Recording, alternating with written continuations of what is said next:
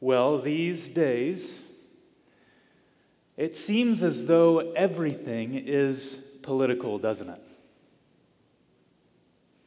Popular music and TV shows increasingly advocate for their political view or the political view of their creators.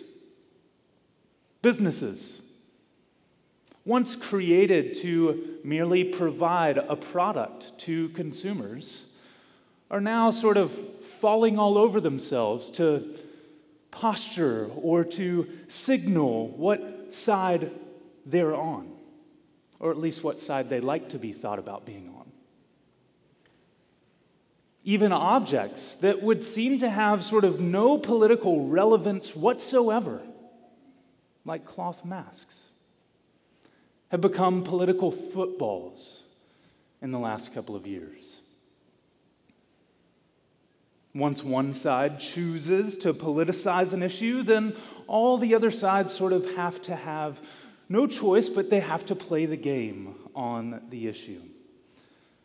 Well, everything seems to be political these days. And anything that isn't, well, it will soon be enough. Well, in this sense, the fact that everything is political, I think, is an unhelpful development in the life of our country.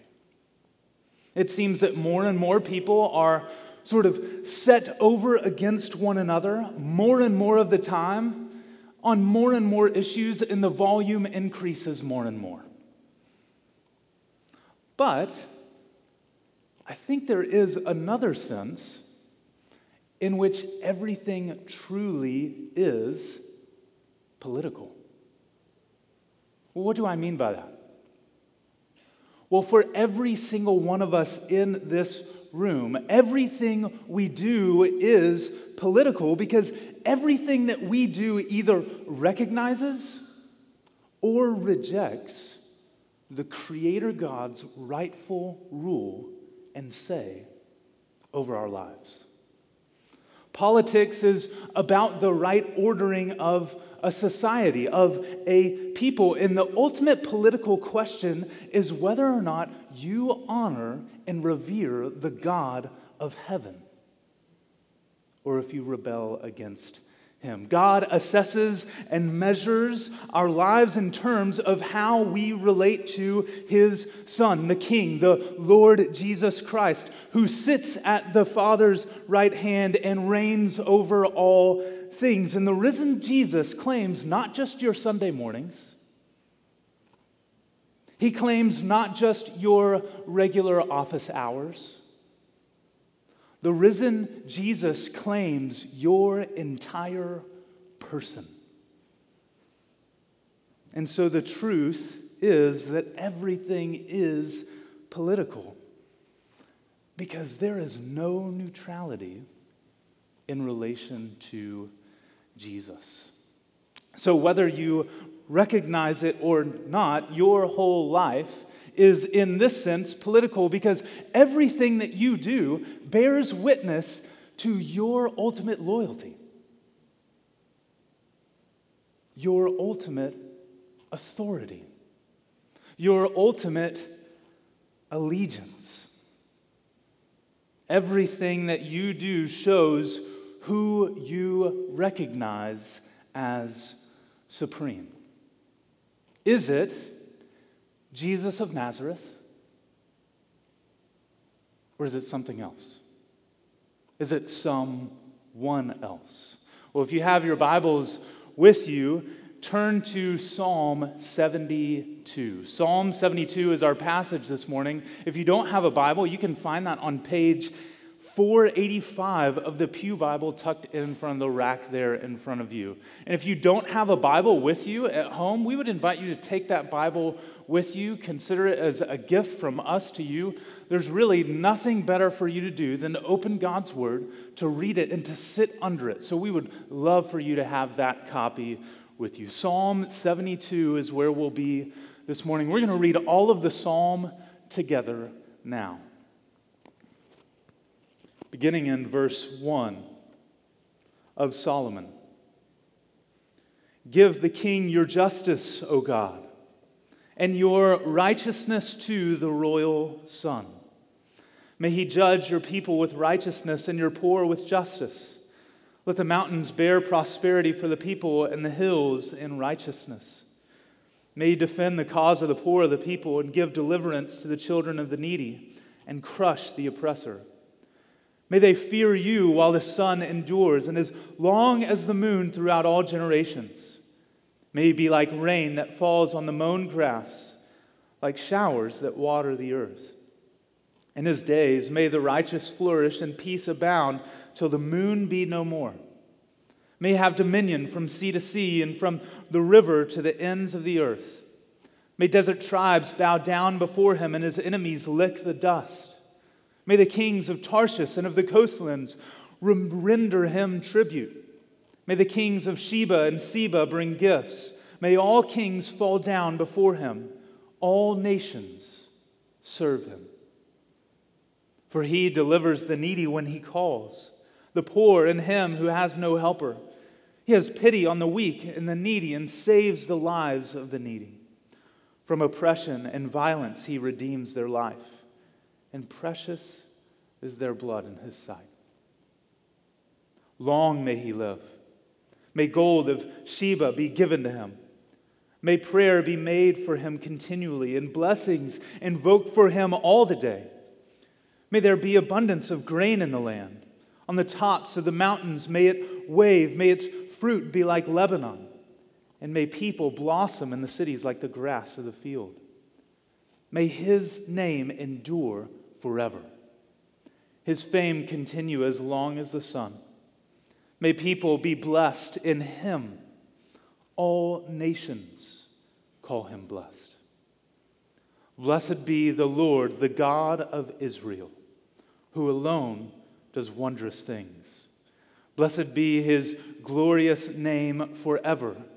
May the whole earth be filled with his glory. Amen and amen. The prayers of David, the son of Jesse, are ended. Well, the main idea that I want us to take from this psalm is this. If you're taking notes this morning, the main idea is that the reign of God's King is ever righteous, ever reaching, and everlasting. The reign of God's King is ever righteous, ever reaching, and everlasting. And I'm going to sort of break that down into 4 sections or 4 realities that would support that idea that we draw out of this passage. So, reality number 1, the righteousness of God's reign. The righteousness of the King's reign. Well, King Solomon, as we read, is the author of the psalm. He was the son of King David. King Solomon ruled over united Israel in the 10th century BC, and this entire psalm is written by him as a prayer. And it's a prayer for the king of Israel. Well, what exactly is Solomon praying for? And really, on what basis, as we just read, does he make such massive requests? Well, in one sense, Solomon could be praying for himself and really any of David's heirs to his throne. And the people of the day could have even experienced partial answers to these prayers that were uttered during their own lifetimes.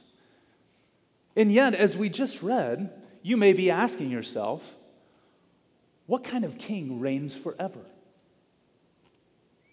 What kind of king can bring unhindered, universal prosperity across the globe?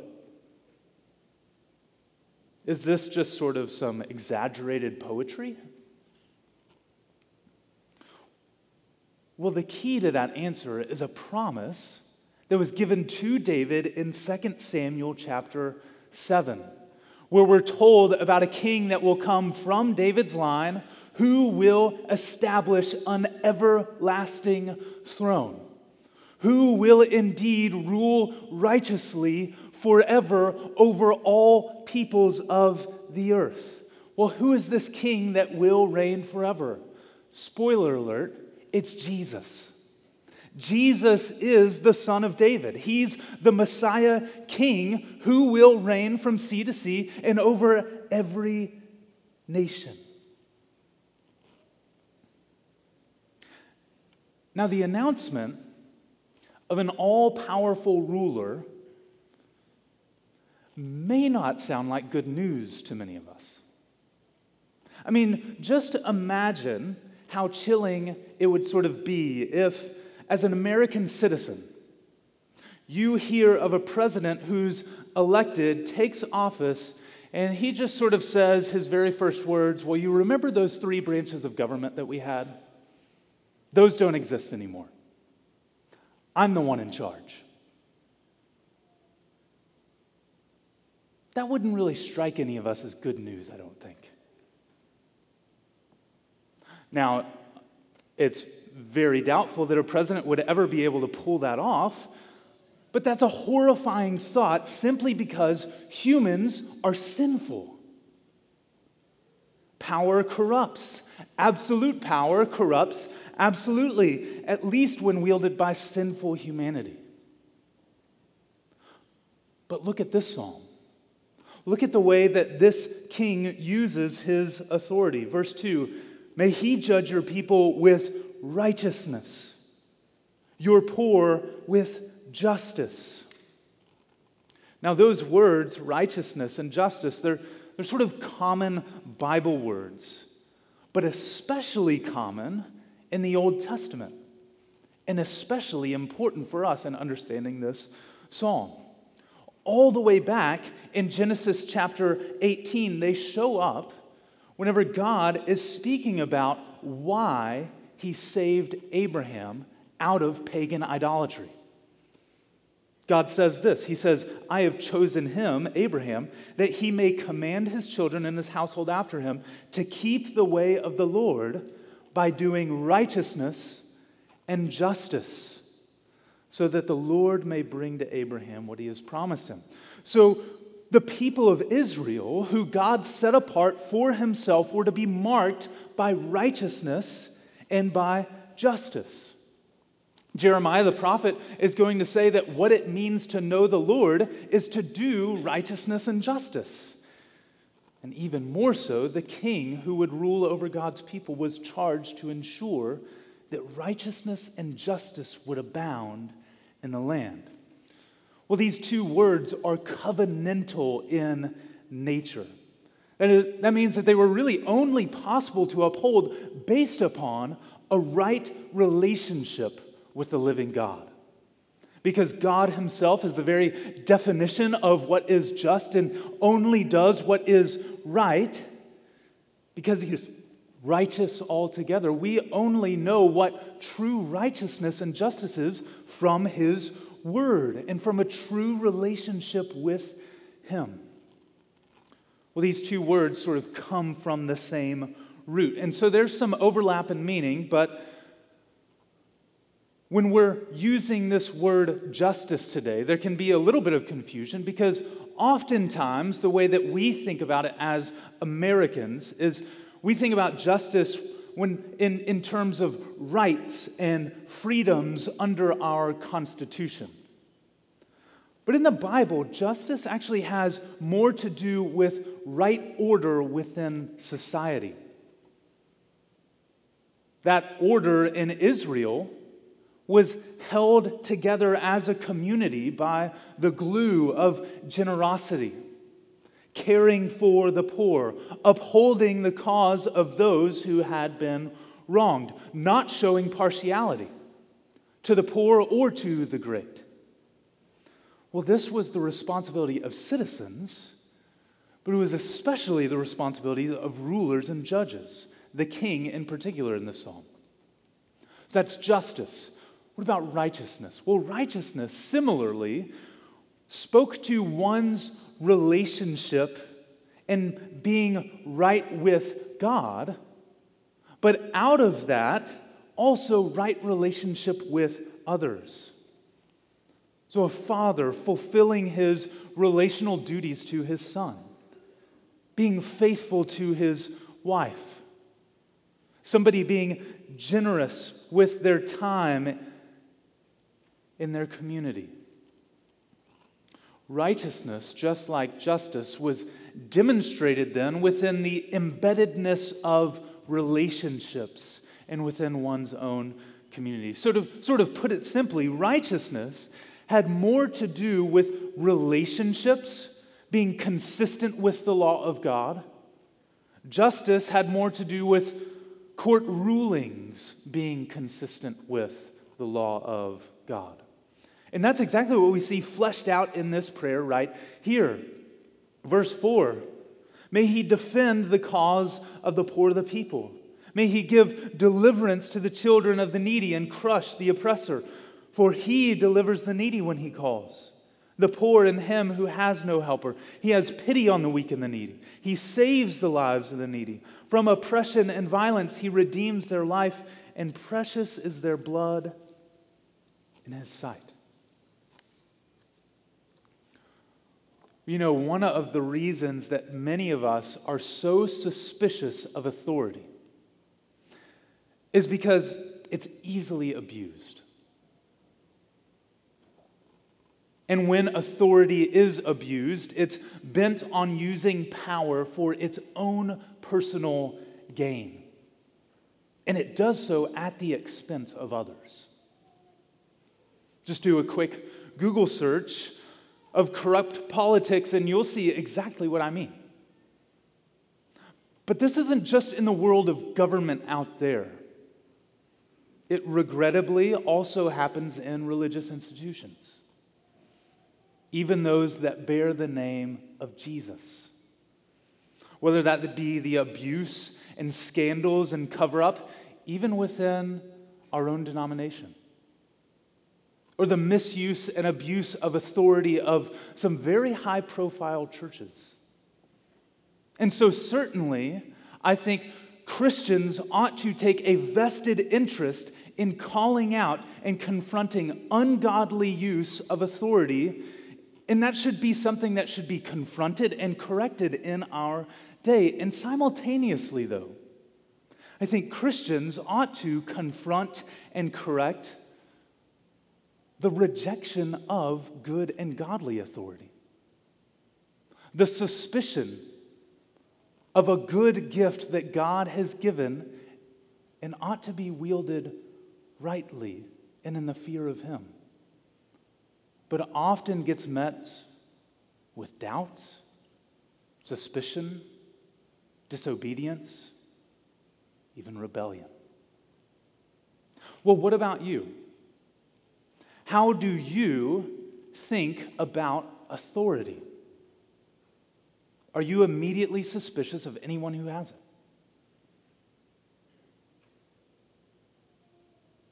Do you see that it is actually a good gift that God has given for the ordering of society? Or do you just sort of see it as a necessary evil? Well, then how do you use the authority that God has given you? Do you use your position to privilege only yourself? To serve merely your own desires, even at the detriment of others? Well, here is a picture to serve as something of a test case for us on what godly authority looks like. Look at how the king's authority is used for the benefit of his people. He defends those who need to be defended. He delivers those who need to be delivered. He shows compassion on the weak and needy, and he has great affection for their well-being. Ungodly authority sacrifices others to serve oneself. But Jesus sacrificed himself to serve others. Ungodly authority robs from others just so that way it can enrich itself. But Christ came and poured his riches out so that we in him might be rich. Ungodly authority takes and takes and takes, and it never gives. But Jesus gave himself so that we would have him and all things in him forever. Well, only Jesus deserves your worship and your absolute obedience, because only Jesus rules with perfect righteousness. The reign of the Lord is righteous altogether. But let's consider now, secondly, the results of the king's reign. The results of his reign. Reality number 2. Verse 3, let the mountains bear prosperity for the people, and the hills in righteousness. Verse 6, may he be like rain that falls on the mown grass, like showers that water the earth. Verse 7, in his days may the righteous flourish and peace abound till the moon be no more. Verse 16, may there be abundance of grain in the land, and on the tops of the mountains may it wave. May its fruit be like Lebanon, and may people blossom in the cities like the grass of the field. Well, the results of this king's righteous rule is a prosperous people, both spiritually as well as physically. This was a reality that was promised to the nation of Israel as they would live under a godly king.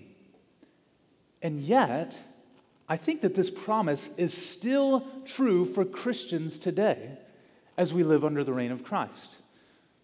Well, what do I mean by that?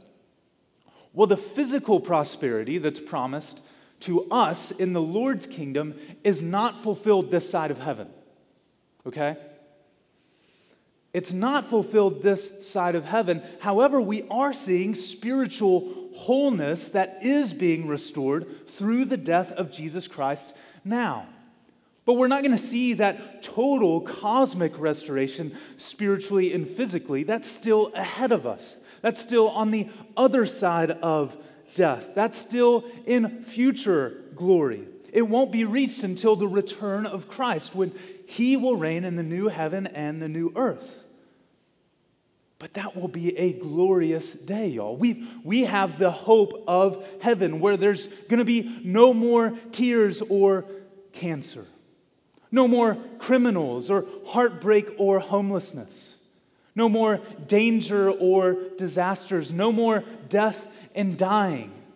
Y'all, it will be rich prosperity under the reign of Jesus, where we will dine at his table with him forever and with one another. Amen. But I wonder how much of our worrying about our future, about our finances, about our health, about our happiness, comes out of forgetting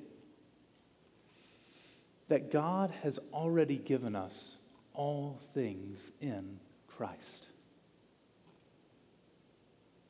I'm not saying that you're ever going to be a millionaire this side of heaven. But what I am saying is that all of the new creation is entirely yours in the new heaven and the new earth. You are already a co-heir with Christ if you are in him.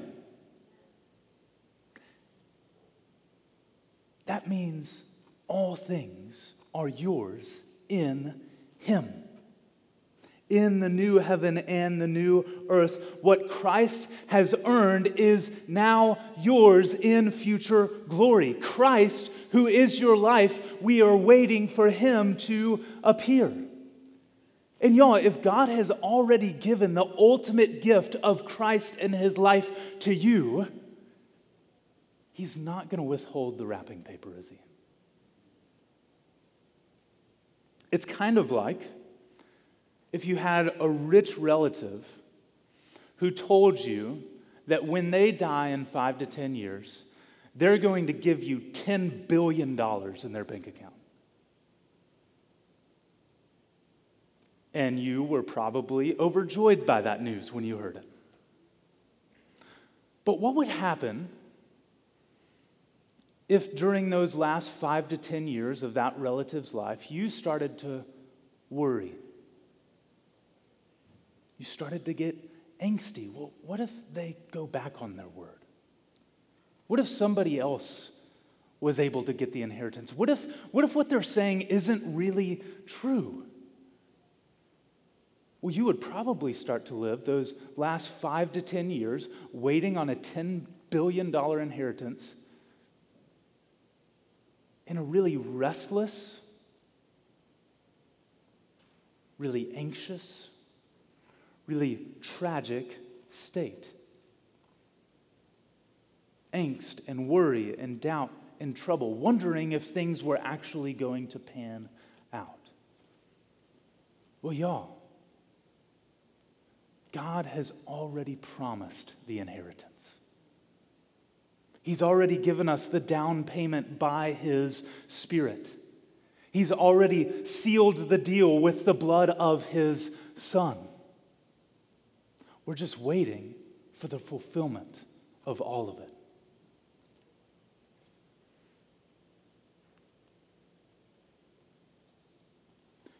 It will be a glorious day when we see the vastness, the richness, the perfection that the reign of the Lord brings.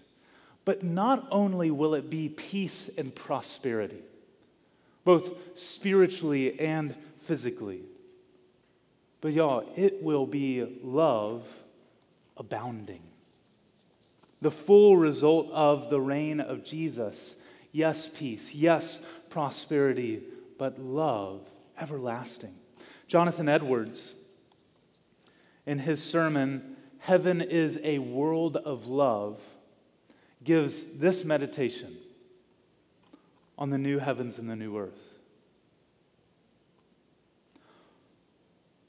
Love resides and reigns in every heart there. The heart of God is the original seat. Love is in God as light is in the sun, which does not shine by a reflected light, but by His very own light as the fountain of light. And love flows out from God in innumerable streams towards all the inhabitants of heaven. The love of God flows out towards Christ, the head and king, and through Him to all His members, in whom they were beloved before the foundation of the world, and in whom His love was expressed by His death and His sufferings, and in their conversion and the great things that God had done for them in this world, but now is fully manifested for them in heaven. The reign of Jesus will be established in righteousness, but its result will be love everlasting. Thirdly, let's consider the reach of His reign. The reign of Jesus is very simply over all things and for eternity. Over all things and for eternity. Only Jesus reigns over all things. Period. Full stop. Jesus has got it, y'all. Verse 8. May He have dominion from sea to sea and from the river to the ends of the earth. May desert tribes bow down before Him and His enemies lick the dust. May the kings of Tarshish and of the coastlands render Him tribute. May kings of Sheba and Seba bring gifts. May all kings fall down before Him. All nations serve Him. The picture that's envisioned here is not just the kings sort of near and around Israel bowing the knee, but all kings everywhere, all peoples everywhere turning and bowing the knee to the King of Kings and to the Lord of Lords. All authorities will one day answer to the authority of Jesus Christ. And there's sort of just two basic forms that this submission will look like. It will either be, number one, a humble trust in obedience now, giving glory to Christ, bowing to his authority, trusting in his word, believing his promise, giving allegiance to him. Or number two, it will be an unwilling submission to him, being unwillingly humbled by his just judgment on the last day, when he comes not to show mercy, not to extend grace, but to execute judgment under all those who held up the high hand and said, "I do not want your reign." All earthly authorities will either do their duties for Christ or they will receive their doom from him. They will either be his willing workers or his conquered captives. And y'all, don't be deceived. Earthly authority can often have the appearance of finality to it. We tend to think that every buck stops somewhere, or every chain of command has its final link. But that appearance of finality here on this earth, it can tempt us to false conclusions. It can tempt us to think that human authority is the highest authority. It can tempt us to think that human power is the highest of power. But right now, while every single one of us in this room draws breath, there is a higher authority. And Christ sits on his throne and holds an office far higher than that of any earthly leader. And one day, he will strip away all the authority that he lent out, all the borrowed authority that was from him. And those who resisted his rule or who had been unfaithful with the authority that he gave him, he will bring it back. Now, in one sense, that was every single one of us, y'all. Every single one of us, all of us, at one time or another, had resisted Christ's authority. We raged against the Lord's anointed one. We rebelled against the one true King. As our Creator, God himself is our King. He has the right to command anything of us. God has given us everything, and we owe him everything. But all of us have rebelled against God. We've rejected God's authority over us. We deserve his punishment. But God is both just and merciful. And in mercy, he sent his eternal Son into the world, the King of Kings who we've been speaking of, the King from the line of David, who this very psalm is about. He lived for us. He died for his people. He rose again for his people. He now lives and is reigning and is interceding for his people. He sent Jesus into the world to die on the cross in order that the sentence of death might pass over us and be put on him. And anyone who turns from their sins and trusts in Jesus, your sins can be taken away, forgiven, slate wiped clean, perfect righteousness put on you by faith and faith alone. That's how you become part of God's kingdom.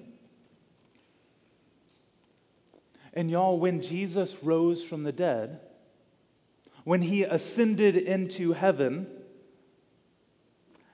that's when the prayers of this psalm started coming true, started being entirely fulfilled. Jesus occupied that throne, and nobody's taken him off, y'all. He's there to stay. They began to come true in Jesus' reign over all things. So Christ's reign of justice really is transforming his people through the Spirit now. And yet we wait for that full day when it will come to final glad fruition. Verse 17, may people be blessed in him. May all nations call him blessed. Jesus is the one the whole Bible is pointing to. He came so that all people could be blessed in him.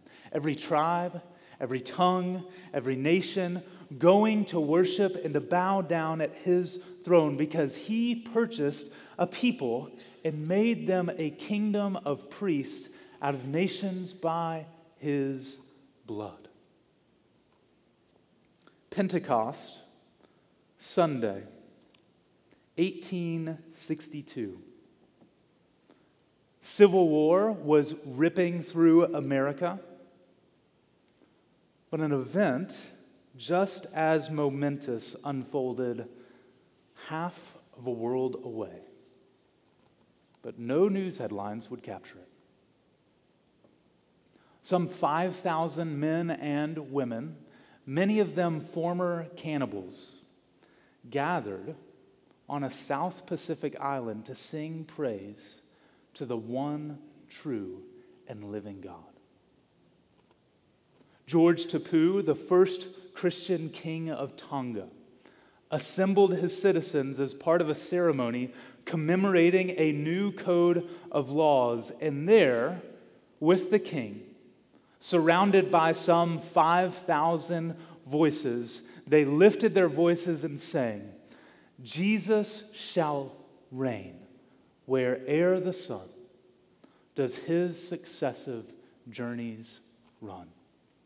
His kingdom stretched from shore to shore, till moons shall wax and wane no more. The lines of that hymn were written by Isaac Watts over 100 years prior. And Isaac Watts wrote that hymn because of this psalm, Psalm 72. The heart of God, captured in this psalm, captivated Solomon. And it also captivated Isaac Watts. And they both looked forward to a day where the gospel of Jesus Christ would go forward and be preached among all people. And the message of peace would be published throughout the lands, would be published throughout the world. Y'all, this is the call and the commission of the gospel. The good news of Jesus Christ, his reigning through his death and his resurrection. And we have the mission to go and to tell. Now you may ask, well, what am I supposed to do? Well, first and foremost, pray. Every single one of us in here, we can do that. We can pray. We can pray just like the psalmist prayed. And we can be encouraged even in those prayers because we see just from Psalm 72, God is answering this prayer. And if we pray in light of Psalm 72 for these very realities, I guarantee you, God will answer those prayers. We do this in our pastoral prayers every week. We pray for other peoples and other nations to turn from their sin and experience the reign of Christ in their hearts. Also encourage you, join the missions prayer group that happens on Saturday mornings regularly. They pray for our supported workers, people like Michael and Allie Stilley, people like Andy Johnson, people like Ricky and Brandy Wilhelm. Well, secondly, send. The best way to take part in sending missionaries to the nations is by joining a local church and giving faithfully to that local church. Part of that money will go to sending and supporting gospel preaching missionaries who will go and take this gospel to other people. That's one of the ways that you can take part in the Great Commission now. And thirdly, go. Now, not everyone is called to go overseas, but some are, y'all. Some are. And there was always a point where those people who did go overseas, before a time, thought, I'm not going overseas. So if you're a member of this church, one thing that I would encourage you, if you have that interest, come and speak with one of the pastors. We would love to be a help to you, give counsel to you, to speak with you about how to make that decision. Reality number 4. Fourth and lastly, the response to the king's reign. In light of the righteous reign of Jesus, in light of a reign that is ever-reaching and eternal, you may ask the question, what am I supposed to do? Well, to help you answer that question, to help us all answer that question, we could probably ask an even better question. What does Jesus deserve from me?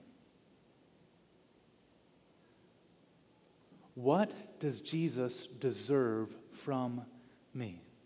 I mean, can you imagine how your life, how our lives would look different this week if all of us paused and asked that question in our daily routine?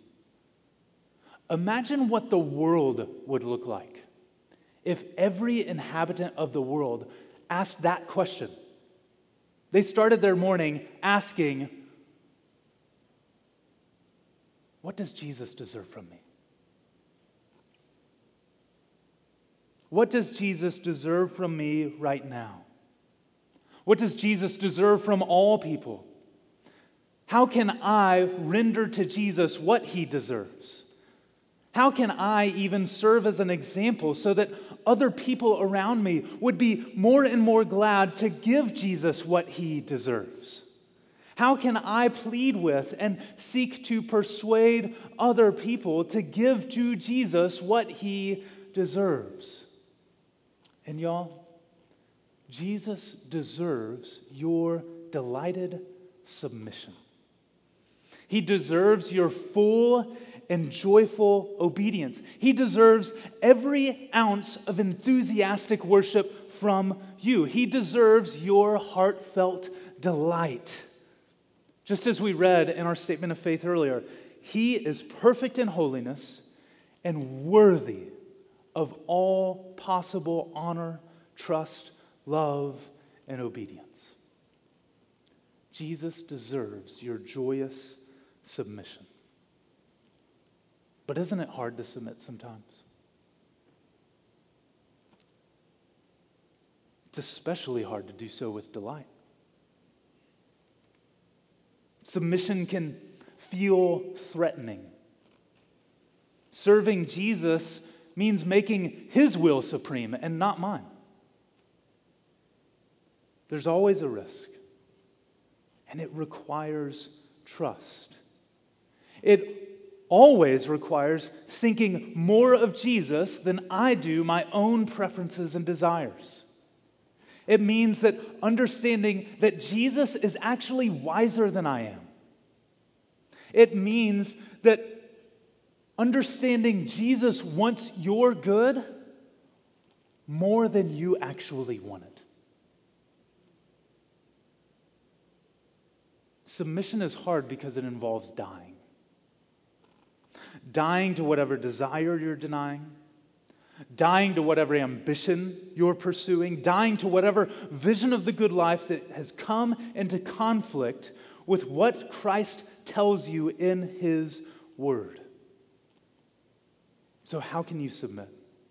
How can you serve him as this prayer of Solomon says that all nations will? How can you live like that now? Faith is the key.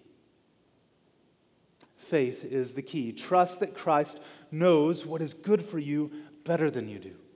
That he wants what is good for you more than you want it. Study his word. Strengthen that trust. Take whatever desires you have that are resisting Christ's rule and name them in prayer before him. Say them out loud. Disown them. Disavow them in prayer. Take your disordered desires and take them to the Lord.